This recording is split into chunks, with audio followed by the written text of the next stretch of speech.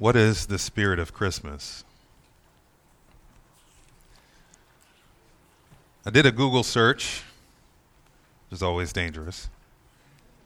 But I did a Google search to see what would result in searching for that question. I came across an article, this is one of the first entries, from a blog entitled Scientific American. And it sought to answer that question.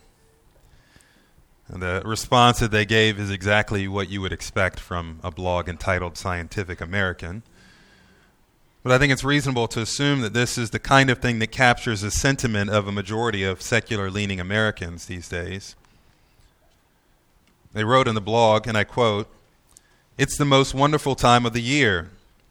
Once we've had our fill of turkey and welcomed the holiday season properly, we're constantly encouraged to get into the spirit of the season."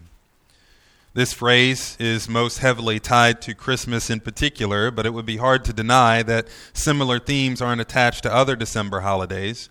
In general, we're encouraged to be joyful, charitable, generous, kind, and forgiving, which are all behaviors that run counter to our inclined responses to the stresses caused by holiday shopping, holiday travel, and general holiday interactions. End quote.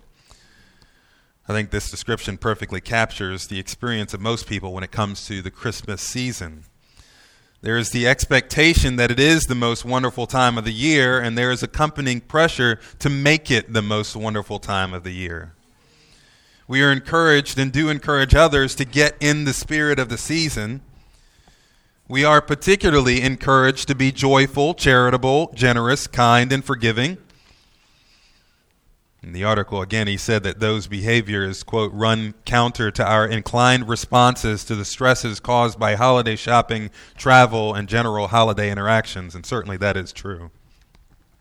We almost force ourselves into a frenzy around the Christmas holiday season and encourage those kinds of virtues, all while stressing out about plans, purchases, and parties.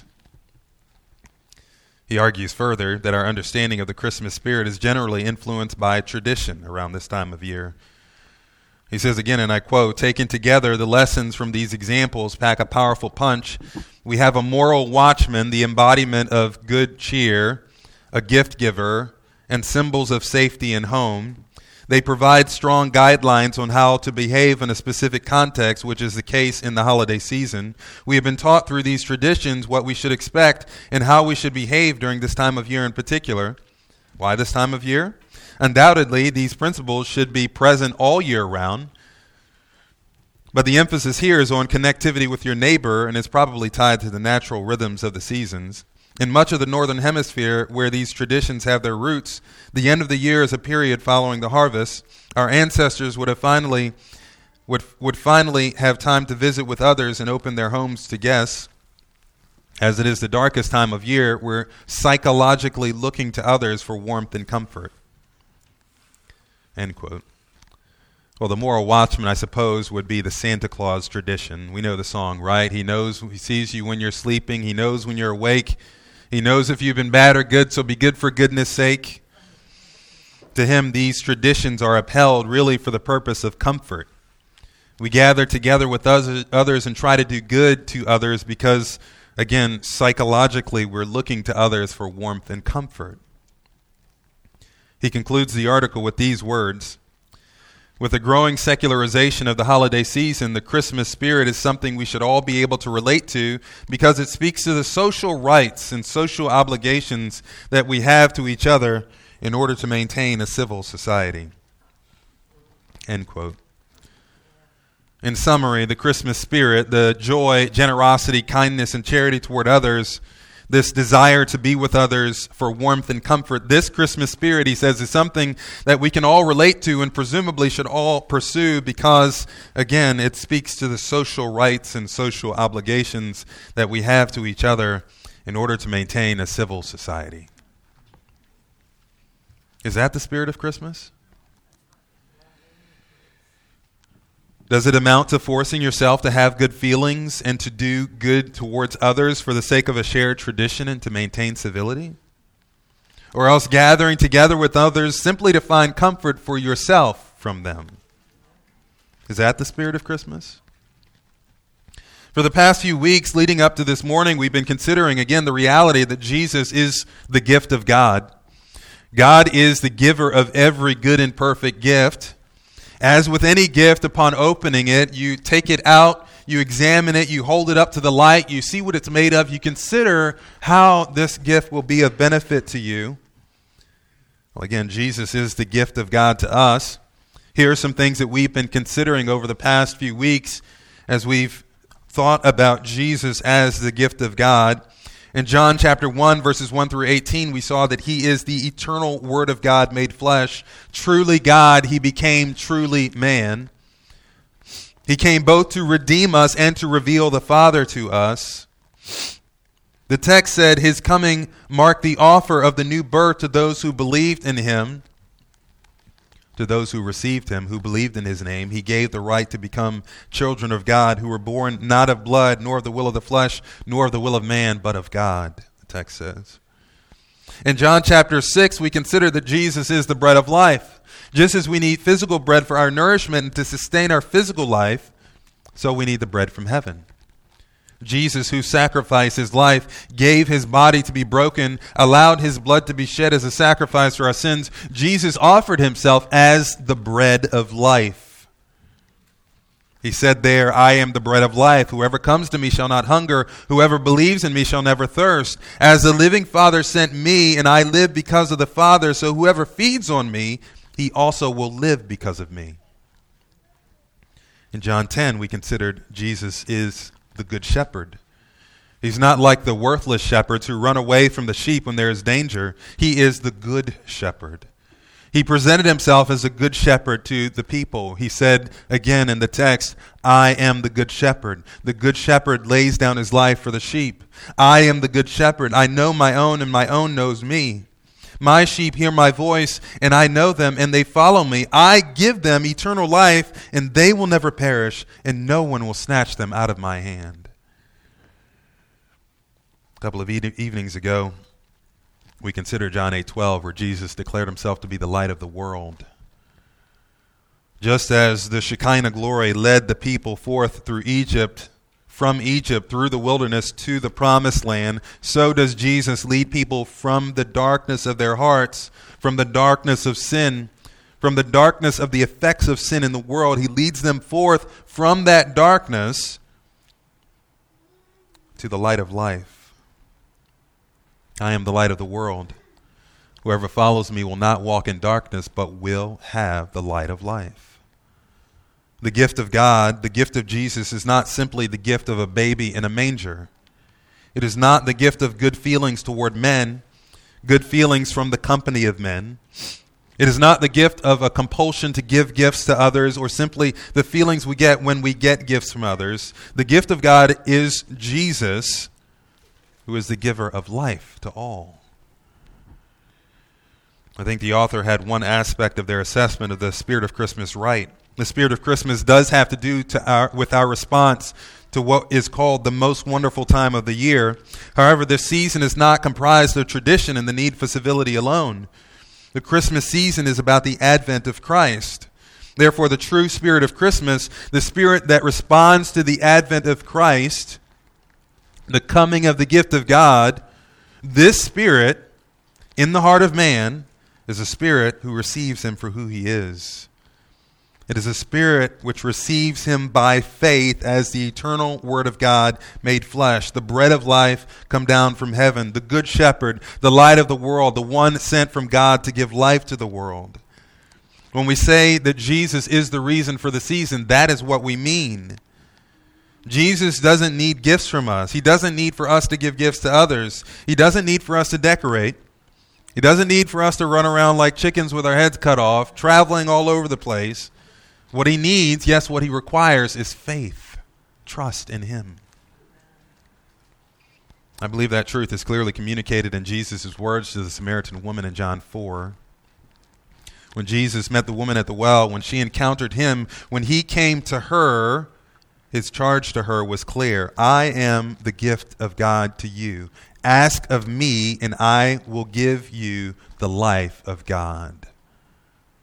Trust in me. Believe in me. That ought to be our response to the coming of the gift of God, Jesus Christ. Well, John 4 will be our text for this morning. Turn there if you haven't.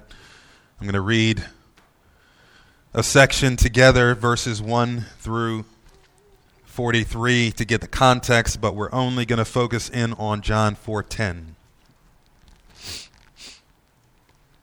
John chapter 4, I'll start at verse 1. We'll read through 43 for the context.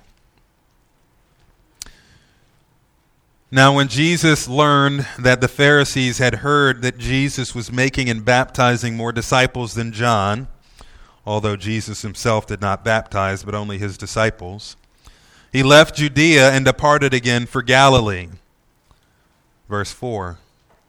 And he had to pass through Samaria.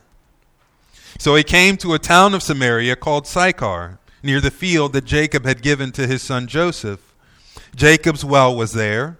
So Jesus, wearied as he was from his journey, was sitting beside the well. It was about the 6th hour. A woman from Samaria came to draw water. Jesus said to her, "Give me a drink." For his disciples had gone away into the city to buy food. The Samaritan woman said to him, "How is it that you, a Jew, ask for a drink from me, a woman of Samaria?" For Jews have no dealings with Samaritans. Jesus answered her, "If you knew the gift of God, and who it is that is saying to you, 'Give me a drink,' you would have asked him, and he would have given you living water." The woman said to him, "Sir, you have nothing to draw with, and the well is deep. Where do you get that living water? Are you greater than our father Jacob? He gave us the well and drank from it himself, as did his sons and his livestock." Jesus said to her, "Everyone who drinks of this water will be thirsty again. But whoever drinks of the water that I will give him will never be thirsty again. The water that I will give him will become in him a spring of water, welling up to eternal life." The woman said to him, "Sir, give me this water, so that I will not be thirsty or have to come here to draw water." Jesus said to her, "Go call your husband and come here." The woman answered him, "I have no husband." Jesus said to her, "You are right in saying, 'I have no husband,' for you have had 5 husbands, and the one you have now is not your husband. What you have said is true." The woman said to him, "Sir, I perceive that you are a prophet. Our fathers worshipped on this mountain, but you say that in Jerusalem is the place where people ought to worship." Jesus said to her, "Woman, believe me, the hour is coming when neither on this mountain nor in Jerusalem will you worship the Father. You worship what you do not know. We worship what we know, for salvation is from the Jews. But the hour is coming, and is now here, when true worshipers will worship the Father in spirit and truth. For the Father is seeking such people to worship him. God is spirit, and those who worship him must worship him in spirit and in truth." The woman said to him, "I know that Messiah is coming, he who is called the Christ. When he comes, he will tell us all things." Jesus said to her, "I who speak to you am he." Just then his disciples came back. They marveled that he was talking with a woman, but no one said to him, "What do you seek?" or "Why are you talking with her?" So the woman left her water jar and went away into town and said to the people, "Come see a man who told me all that I ever did. Can this be the Christ?" They went out of the town and were coming to him. Meanwhile, the disciples were urging him, saying, "Rabbi, eat." But he said to them, "I have food to eat that you do not know." So the disciples said to one another, "Has someone brought him something to eat?" Jesus said to them, "My food is to do the will of him who sent me and to accomplish his work. Do you not say, 'There are yet 4 months, then comes the harvest'? Look, I tell you, lift up your eyes and see that the fields are white for harvest. Already the one who reaps is receiving wages and gathering fruit for eternal life, so that the sower and reaper may rejoice together. For here the saying holds true, one sows and another reaps. I sent you to reap that for which you did not labor. Others have labored, and you have entered into their labor." Many Samaritans from the town believed in him because of the woman's testimony. "He told me all that I ever did." So when the Samaritans came to him, they asked him to stay with them, and he stayed there for 2 days. And many more believed because of his word. They said to the woman, "It is no longer because of what you said that we believe, for we have heard for ourselves, and we know that this is indeed the Savior of the world." After 2 days, he departed for Galilee. Father, we thank you for today. We thank you for your word, which is true, your word, which sanctifies us. We thank you that we can share in your word together this morning. Speak, Lord, for your servants are listening. We pray this in Christ's blessed name. Amen. By way of background in the text, we see that Jesus is leaving Judea and heading to Galilee. The text notes that he left because the Pharisees took note of him, specifically that he, meaning his disciples, were baptizing more people than John the Baptist.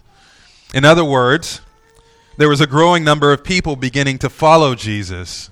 John the Baptist was already a problem for them. Now this Jesus character was coming on the scene, and he was starting to amass a following as well. So Jesus left the region to avoid conflict with them at that time and headed to Galilee. Much has been made and discussed as to whether or not Jesus actually had to pass through Samaria. The reality is that Jews typically had no dealings with Samaritans, as stated plainly in the text. The Samaritans as a people came about in Jewish history after the fall of the northern kingdom to Assyria. The northern tribes were carried off into captivity. Foreigners were brought into the area and intermarried with the surviving Israelites. The ethnically mixed people group who resulted were eventually referred to as Samaritans. The Samaritans as a people then developed their own syncretistic religion, which was at its base still Jewish in nature, but with a host of other elements mixed in as well. They even built their own temple and adopted the Pentateuch as their Bible. The Jews, for their part, because the Samaritans were not fully Jewish, tended to separate from the Samaritans, even to despise them. So it is true that most Jews would have nothing to do with the Samaritans. The reality is, though, for the purposes of travel, the shortest distance between 2 points was usually preferred. They didn't have cars, right? Most of their travel was done on foot or in caravans. Judea was in the south and Galilee was in the north. Most Jewish travelers would have likely passed through Samaria, as it was located between the northern route from Judea to Samaria. There may have been some who would have taken the longer route around to circumvent Samaria. But the reality is that often they would just pass right through Samaria and just avoid contact with the Samaritans when possible. So Jesus is headed from Judea to Galilee, passing through Samaria, and he stopped to rest at a well while his disciples went into town to purchase some food. It's at this time that we see Jesus seizes the opportunity to preach the good news to this woman who happened to come out at the exact moment that Jesus sat down at the well. Now again, it is my contention that the true spirit of Christmas is simply a spirit of faith and trust in Jesus. Trusting in him as the gift of God. In this text, we'll see 4 truths about the gift of God. The first is that the gift of God is the fulfillment of God's promise. The second, the gift of God is a gift to seek his people. The third, the gift of God is a gift we must respond to. And the fourth is that the gift of God is a gift of eternal life. Let's look at the first point. The gift of God is a gift and the fulfillment of God's promises. Look again at John chapter 4, verse 10. Jesus said to her, "If you knew the gift of God and who it is that is saying to you, 'Give me a drink,' you would have asked him and he would have given you living water." The answer that Jesus gives here in verse 10 is a response to her prior question. How is it that you, a Jew, ask for a drink from me, a Samaritan woman? How can you ask me for a drink even though I'm a Samaritan and a woman? And you're a Jew. How can you ask me? Why? It's not really an antagonistic question. It's really a legitimate surprise, legitimate question. Jesus' response here, you'll note, is not really an answer to that question. As we've seen Jesus do multiple times in the book of John, he really just redirects the issue and hones in on what's going on in her heart. He addresses the most important question at hand. He says to her, if you knew the gift of God. The expectation for the coming of the Messiah, the Savior of God's people, was high in Jesus' day. Even the Samaritans, whose worship was decidedly different from the Jews, had an expectation and hope that God would someday send forth his Messiah. Again, verse 25, I know that Messiah is coming, he who is called the Christ. When he comes, he will tell us all things. That was her testimony. One author said it this way: the hope of the Messiah lies at the heart of the Old Testament. From the 3rd chapter of Genesis to the 3rd chapter of Malachi, the Hebrew Scriptures repeatedly proclaim that the Savior is coming. In fact, all 3 parts of the Old Testament canon, the Law, the Psalms, and the Prophets, make precise predictions about him and his ministry. As the generations of Israel became familiar with these passages, they took God's promises to heart. Though they waited eagerly year after year for their coming Savior, their sense of expectation only increased as the centuries passed. Thus, by the time of Jesus' birth, anticipation regarding the Messiah had reached an all-time high. End quote. The Jews anticipated his coming and had all kinds of thoughts as to what his coming would mean and entail. But regardless of the particulars, the fact of the matter is that they were looking forward to the coming of the Messiah and the fulfillment of all of God's promises from his word. You remember the response of Simeon when he saw Jesus and under the influence of the Holy Spirit said this in Luke chapter 2. It says there, he came in the Spirit in the temple. And when the parents, Joseph and Mary, brought in the child Jesus to do for him according to the custom of the law, he took him in his arms and blessed God and said, Lord, now you are letting your servant depart in peace according to your word, for my eyes have seen your salvation, that you have prepared in the presence of all peoples, a light for revelation to the Gentiles and for glory to your people Israel. That's Luke chapter 2, verse 27 through 32. Also there in Luke we read of Anna the prophetess. And there was a prophetess, Anna, the daughter of Phanuel, of the tribe of Asher. She was advanced in years, having lived with her husband 7 years from when she was a virgin, and then as a widow until she was 84. She did not depart from the temple, worshiping with fasting and prayer night and day. And coming up that very hour, she began to give thanks to God and to speak of him to all who were waiting for the redemption of Jerusalem. She saw the day and she rejoiced. And of course, Mary's words as she reflected on the Lord's promise that the Messiah would come through her in Luke chapter 1. She said there, he has helped his servant Israel in remembrance of his mercy as he spoke to our fathers, to Abraham, and to his offspring forever. So much is said about Mary. The Roman Catholic Church worships her, and yet her words are not about her here, but her words are about the fulfillment of God's promises to Israel. That's what was on her heart. Israel was waiting for the promised gift of the Messiah when Jesus came on the scene. Likewise, when Jesus arrived on the scene at the well, he found a Samaritan woman whose thirst for the fulfillment of God's promises had yet to be quenched, was yet unquenched. Thus he spoke to her again, if you knew the gift of God. And she expressed her desire, her expectation. The Messiah, when he comes, he will tell us all things. And Jesus affirmed for her, I who speak to you am he. Again, Jesus came as the gift of God. He is the Messiah, the one who the people of God had long awaited for, the one who would be king, the one who would rescue them from all things that oppress them. But Jesus, as the gift of God, is much more than just a Messiah for Israel. Because before Israel ever became a nation, God promised to send forth one from Israel who would be blessed so that he might be a blessing to all the families of the earth. That's Genesis 12. And even before that, again, right after Adam fell into sin, God promised that through the seed of a woman, one would come who would reverse the effects of the fall and conquer man's greatest enemy. That's Genesis 3:12. In the very beginning, from the fall of man, God promised, I will make this right. And I will send one forth who will make it right.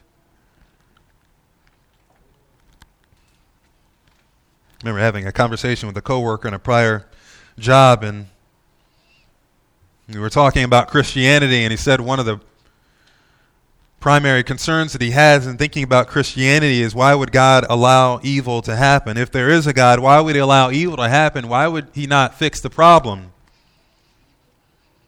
In reality, the question should be, why is there anything good in the world? See, we don't like when bad things happen. We don't like when evil happens in the world, but the reason why we don't like it and the reason why we react so strongly to it is because we think we don't deserve it. But the reality is that we don't deserve anything good. And I've had many conversations with people about the faith, and every single time that I've asked them or that I've posed what the Word of God proposes, or what the Word of God states clearly about the nature of man, that we all sin and fall short of the glory of God, 10 times out of 10, every single person has agreed with that. I think we understand that on some level. People may, in their mind, conjure a reality where people are essentially good, but I think we all understand on a deeper level that we're all not essentially good people. When we look around at the world, there may be some people who are really far gone in our minds, right? But we all understand deep down inside that if there is a God, and this God is holy, and he is perfect, and he is righteous, and he is good, and he is commanded, don't do this, don't do this, do this, do this, we all understand that we all fall short of that. Because we all fall short of that, just as the breaking of civil law requires justice, the breaking of God's law requires justice. And the justice that God requires is our condemnation, our death. That is really the beauty of Christmas. The beauty of Christmas is not that God sent Jesus a gift to people who deserved it, but he sent Jesus a gift to people who don't deserve it, to people who deserve something much worse. In spite of the fact that we don't deserve him, in order to address the problem of evil, both evil without and evil within us, God promised and sent forth Jesus to save and deliver. Again, I already mentioned John 8:12. I am the light of the world. Whoever follows me will not walk in darkness, but will have the light of life. Jesus came to deliver us from the darkness of our sin. The Christmas spirit, then, our response to Christmas has to be the response of one who sees the coming of Jesus not just as a good story, a heartwarming story, a story intended to inspire us to simply be giving to others, but rather our response to Christmas, to the coming of Jesus, to Christ, has to be the response of one who sees in Jesus the fulfillment of all of God's promises. His promises to save and deliver us from evil. That leads us to point number 2. The gift of God is a gift to seek his people. The gift of God is a gift to seek his people. Again, if you knew the gift of God and who it is who is saying to you, give me a drink, you would have asked him, and he would have given you living water. Remember, again, the question the Samaritan asks is, how is it that you, a Jew, ask for me a drink, a Samaritan woman? Why are you talking to me? Again, Jesus says in response, it's a good question, but that's really a question for you. You, O woman of Samaria, should be asking, who is this man who has chosen to speak to me? If someone asked you, who is the greatest apostle, what would you say? You might immediately think about Paul or Peter, but in reality, the greatest apostle is Jesus Christ himself. Jesus says in John 17:18, as you have sent me into the world, so I have sent them into the world, as he prays to the Father. Hebrews chapter 3, verse 1, the writer of Hebrews says, "Therefore, holy brothers, you who share in a heavenly calling, consider Jesus the apostle and high priest of our confession." Jesus was a man on mission. After leaving the Pharisees who had and would reject him, again, the text says he had to go through Samaria. Now, whether it's the straightest point from point A to point B or not is kind of irrelevant. He really didn't have to go through Samaria. He could have gone another way, but he had to go through Samaria. Remember John chapter 10, verse 16, the Good Shepherd passage. "I have other sheep that are not of this fold. I must bring them also, and they will listen to my voice. So they will be one flock, one shepherd." Jesus didn't have to go through Samaria, but he did have to go through Samaria. He had to go through Samaria. He had to sit down on that well. He had to address that woman. Just a side note, in reading this event of Jesus' life, it occurred to me that sometimes we miss those teachable gospel moments because we are often too tired, perhaps too needy ourselves in our own minds, or just not thinking of others. And maybe we're just too concerned about what others will think if we share the gospel with them. Jesus could have had any of those excuses as he sat there on the well. Again, the text indicated that he sat down at the well because he was tired. The disciples had gone away to get food, so he hadn't eaten. He was hungry. And again, he's speaking, a Jewish rabbi is speaking to a woman of Samaria. So he could have been concerned about what other people thought, but he disregarded all of those excuses because he was a man on mission. By the way, this is evidence of Jesus' humanity, right? We think of him as the unflappable God-man. He is God in the flesh. He is the eternal Word of God. Nothing could shake him, right? Well, again, Jesus is the God-man. He was actually tired from the long journey. He was hungry. They went to get him food. He was thirsty. He did actually ask her for a drink of water, right? In spite of his human response to the weariness of his ministry, he remained on mission. In spite of the busyness of his ministry, he remained on mission. Again, he'll say later to his disciples, "My food is to do the will of him who sent me." He says, "I'm satisfied by doing what my Father sent for me to do." And again, he'll remind them that the harvest, the fields are white for the harvest. And I think that's instructive for us as we consider the busyness of the season to make sure that we remain on mission. Well, Jesus was always on mission precisely because God was seeking his people. Years ago, there was a movement in theology called the seeker-sensitive movement. Generally, the idea of this seeker-sensitive movement was to tailor ministry, church ministry, and even the worship service to those who were seekers, meaning those who were seeking after God, though they were not yet believing. One problem with that whole movement, as the scripture is pretty clear, is that there are none righteous.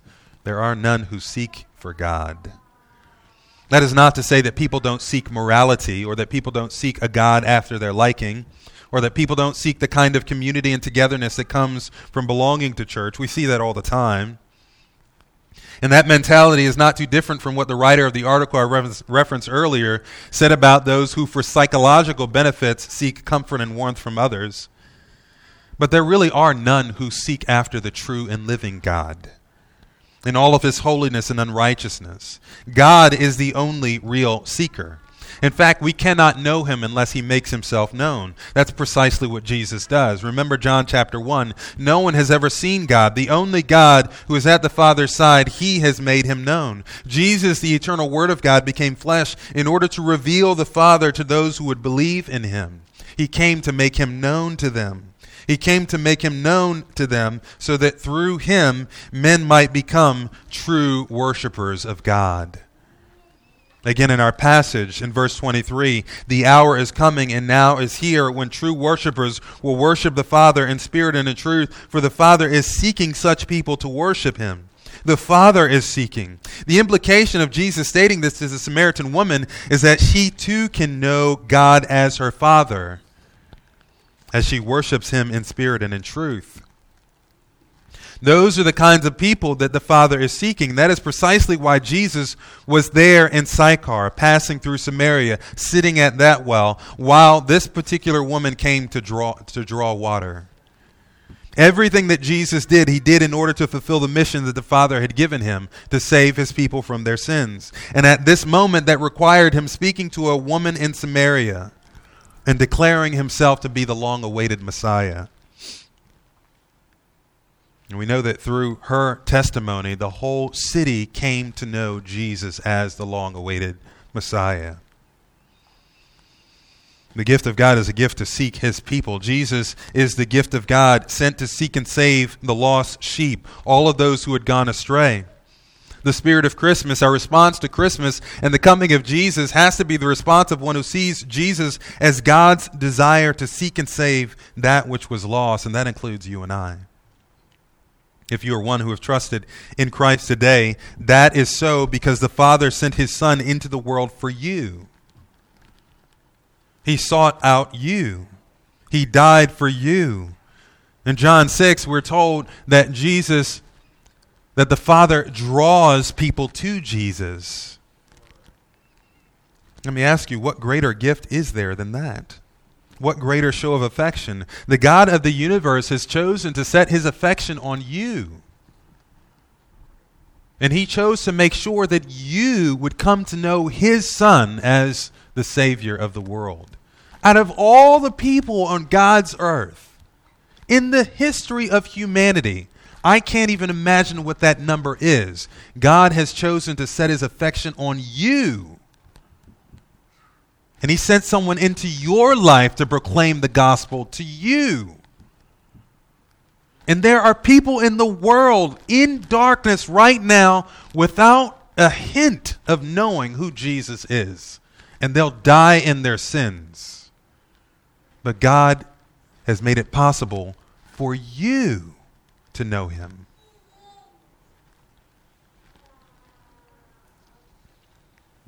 What more do you need in life than that? What greater gift is there? If God has so done that for you, you make sure you tell someone else about it too. Again, the fields are white for the harvest, especially during this time of year. Don't be so caught up in the festivities or so worn out by the festivities that you miss the opportunity to tell someone about the gift of God this Christmas. If you've not yet trusted in Christ, know that again, God sent Jesus into the world, not so that we would have nativity scenes or songs that tug on our heartstrings about how difficult it was for Mary and Joseph to find room in the inn, but rather he sent Jesus into the world to seek and save that which was lost. And if you don't know him as Savior, then you are lost. And if you don't trust in him as Savior, then you will die in your sins. That leads us to our third point. The gift of God is a gift we must respond to. Again, John 4:10, if you knew the gift of God and who it is that is saying to you, give me a drink, you would have asked him, and he would have given you.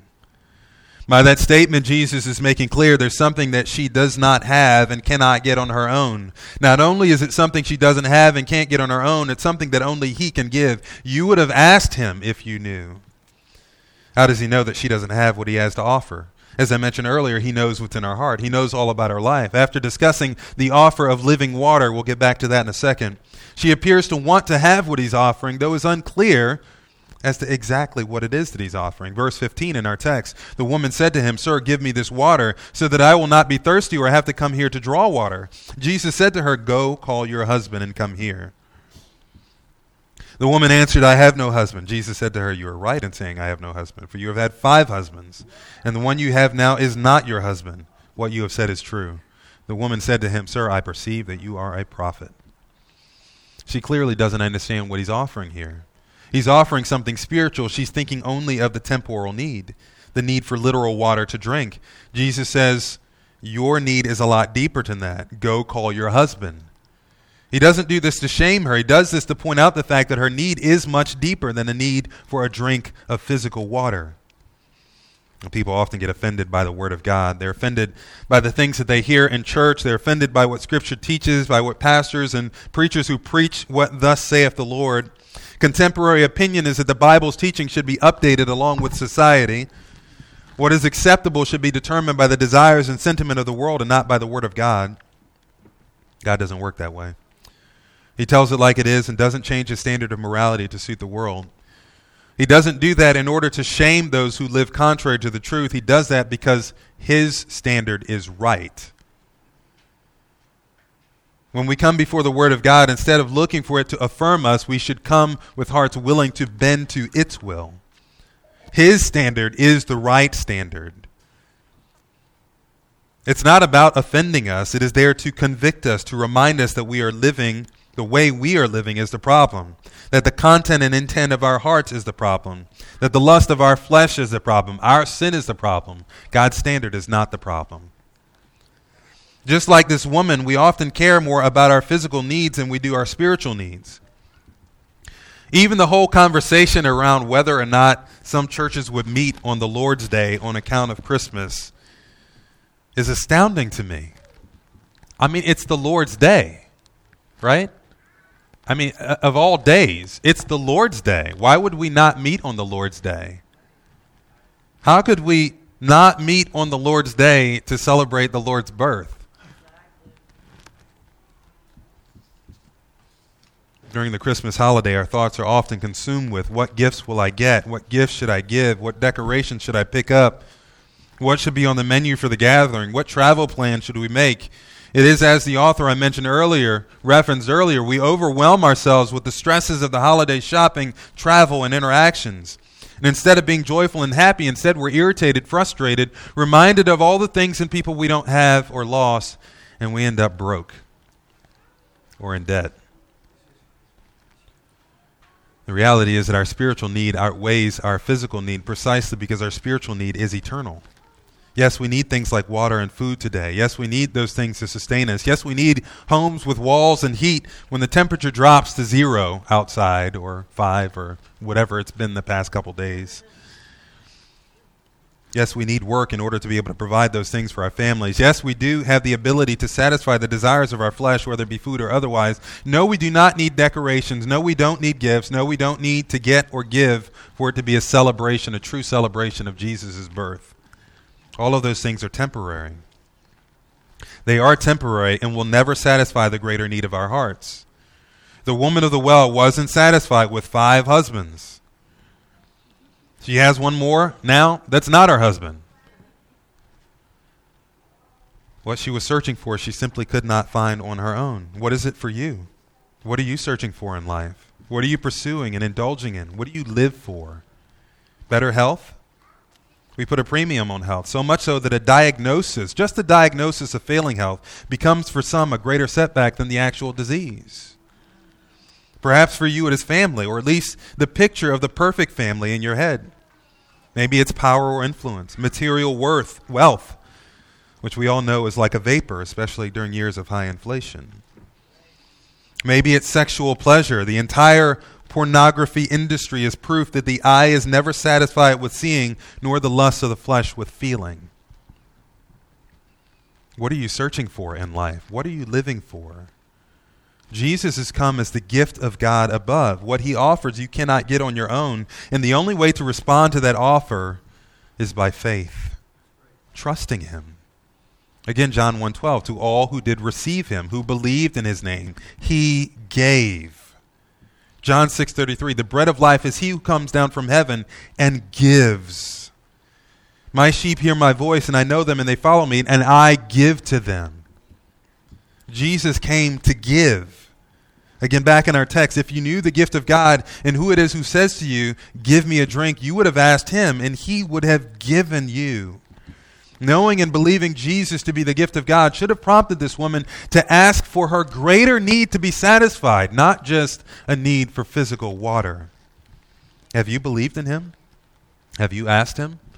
Have you acknowledged in humility that you've been pursuing those other lesser things all your life and ignoring the only thing that truly matters? Have you asked Jesus alone to give you that which will satisfy your soul? The spirit of Christmas, our response to Christmas ought to be a response of faith. Faith in Jesus, again, as the one who alone can give you what will satisfy your soul. And that leads to our final point. The gift of God is the gift of eternal life. Again, if you knew the gift of God and who it is who says to you, give me a drink, you would have asked him, and he would have given you living water. What Jesus offers is clearly not physical water. She has the ability to draw her own physical water. What he offers is spiritual water. It's living water. One author said this, in Jeremiah 2:13, Jehovah calls himself the spring of living water. Psalm 36:9 was an often quoted passage. It says, for with you is the fountain of life. Similarly, Isaiah 55:1, come, all you who are thirsty, come to the waters. Psalm 42:1, as the deer pants for the streams of water, so my soul pants for you, O God. My soul thirsts for the living God. Jesus will say in verse 13 of our text, everyone who drinks of this water, meaning the physical well water, will be thirsty again. But whoever drinks of the water that I will give him will never be thirsty again. The water that I will give him will become in him a spring of water, welling up to eternal life. Living water, water that becomes in us a spring of water, welling up to eternal life, is indicative of the work of the Holy Spirit in man. Jesus is saying to her, in different words than he did to Nicodemus just one chapter earlier, I will give to you the new birth through the Holy Spirit. He said this in so many different ways already that we've hinted to. John 1:12, to all who did receive him, who believed in his name, he gave the right to become children of God. That's what he gives. The bread of life is he who comes down from heaven and gives life to the world. My sheep hear my voice, and I know them, and they follow me. I give them eternal life, and they shall never perish. Whoever follows me will not walk in darkness, but will have the light of life. He says in John 11, I am the resurrection and the life. He says in John 14, I am the way, the truth, and the life. How does Jesus give this living water, this new birth, this eternal life to those who trust in him? It is by virtue of his substitutionary death on the cross. Again, we deserve the judgment of God for the darkness that is in our hearts, for our sin, for falling short of his glory. But Jesus died for our sins. Romans 5:8, God shows his love for us, and that while we were still sinners, Christ died for us. 1 Peter 2:24, he himself bore our sins in his body on the tree, that we might die to sin and live to righteousness. By his wounds you have been healed. I read Isaiah 53 earlier, the assurance of pardon. Jesus has become our substitute. He took our sin upon himself. He died in our place. God exchanged his righteousness for our sin. And because he did that, we are now forgiven, we who trust in him. And since we are forgiven, we are also given the life of Jesus. Jesus says to this woman who was cast out by society, rejected, probably scorned and ridiculed by society. That's why she went at a time when no one else was at the well, at least she thought. He says, yes, you have sinned, but you can also be forgiven. You can be forgiven and you can have eternal life if you would come to me. Take me at my word. Trust me. I am the long-awaited Messiah. I am the one you have been waiting for. Jesus is the gift of God. The spirit of Christmas, our reaction to Christmas, our response to the coming of Christ. The only right response is a response of faith. It is faith in Jesus as the fulfillment of God's promises. It is faith in Jesus as the one whom God has sent to seek and save what was lost. It is faith in Jesus as the one to whom we must go to ask for that which we cannot get on our own. It is faith in Jesus as the one who alone can give us living water, the gift of eternal life. One more thought this morning by way of application as we close. Christmas can be hard for some. It can be hard for some because we're so used to getting together with loved ones. We're used to the decorations, to the meals, the receiving and giving of gifts. We try to get into the spirit of the holiday by pursuing those things, but sometimes we fall short. There's certainly nothing wrong with getting together with loved ones, decorating, giving, and receiving gifts. We ought to celebrate the birth of Jesus, the Word of God made flesh. Jesus is the reason for the season. But the bottom line is that if Jesus is the reason for the season, then our joy ought to be wrapped up in who he is, not in our circumstances. It ought to ebb and flow with our thoughts of His goodness, His glory, the treasure of who He is as the gift of God to us, not in our gains or our losses, not in our possessions or our health, not even in our family. Our joy ought to be in and about Him. He is the gift of God to us, and that will never change no matter what else happens in this life. Those who are struggling with getting into the spirit of Christmas for whatever reason, I would encourage you to labor to make Him your vision during this season. And if you need help with that, ask. Ask your brothers and sisters in Christ so that we can encourage you. Jesus is the gift of God. And you can have the true spirit of Christmas as you have a right response to His coming. And the only right response to the coming of Jesus is faith. Trust in Him today. If you have not, as I said before, trusted in the Lord Jesus as your Savior, today is the day of salvation. Turn to Him today and say, Lord Jesus, I know that you came into the world not just to be a baby in a manger, but because you are God with us. And because you desire to meet our greatest need, the need for eternal life. Pray that to Him today. Lord Jesus, I trust you as my good shepherd, as my Savior. And those of you who know Him, rest in Him today. Rejoice in Him today. And tell someone about Him today. Amen. Father, thank you for this day. Thank you for your word, which is true, your word, which indeed does sanctify us. Thank you for your love, which is poured out on us in the sending of Jesus Christ, first as a baby in a lowly manger in Bethlehem, but not only to remain a baby in Bethlehem, but to grow into a man who would live to do your will, whose food and drink was to do your will. A man who would pursue your will even unto death, death on a wretched cross. One who would allow his blood to be shed, his body to be broken for us, to find salvation, to be forgiven, to have in us a well springing up into eternal life. Thank you for Jesus. Let us continue to rejoice in Him this day and always. In Christ's name, amen.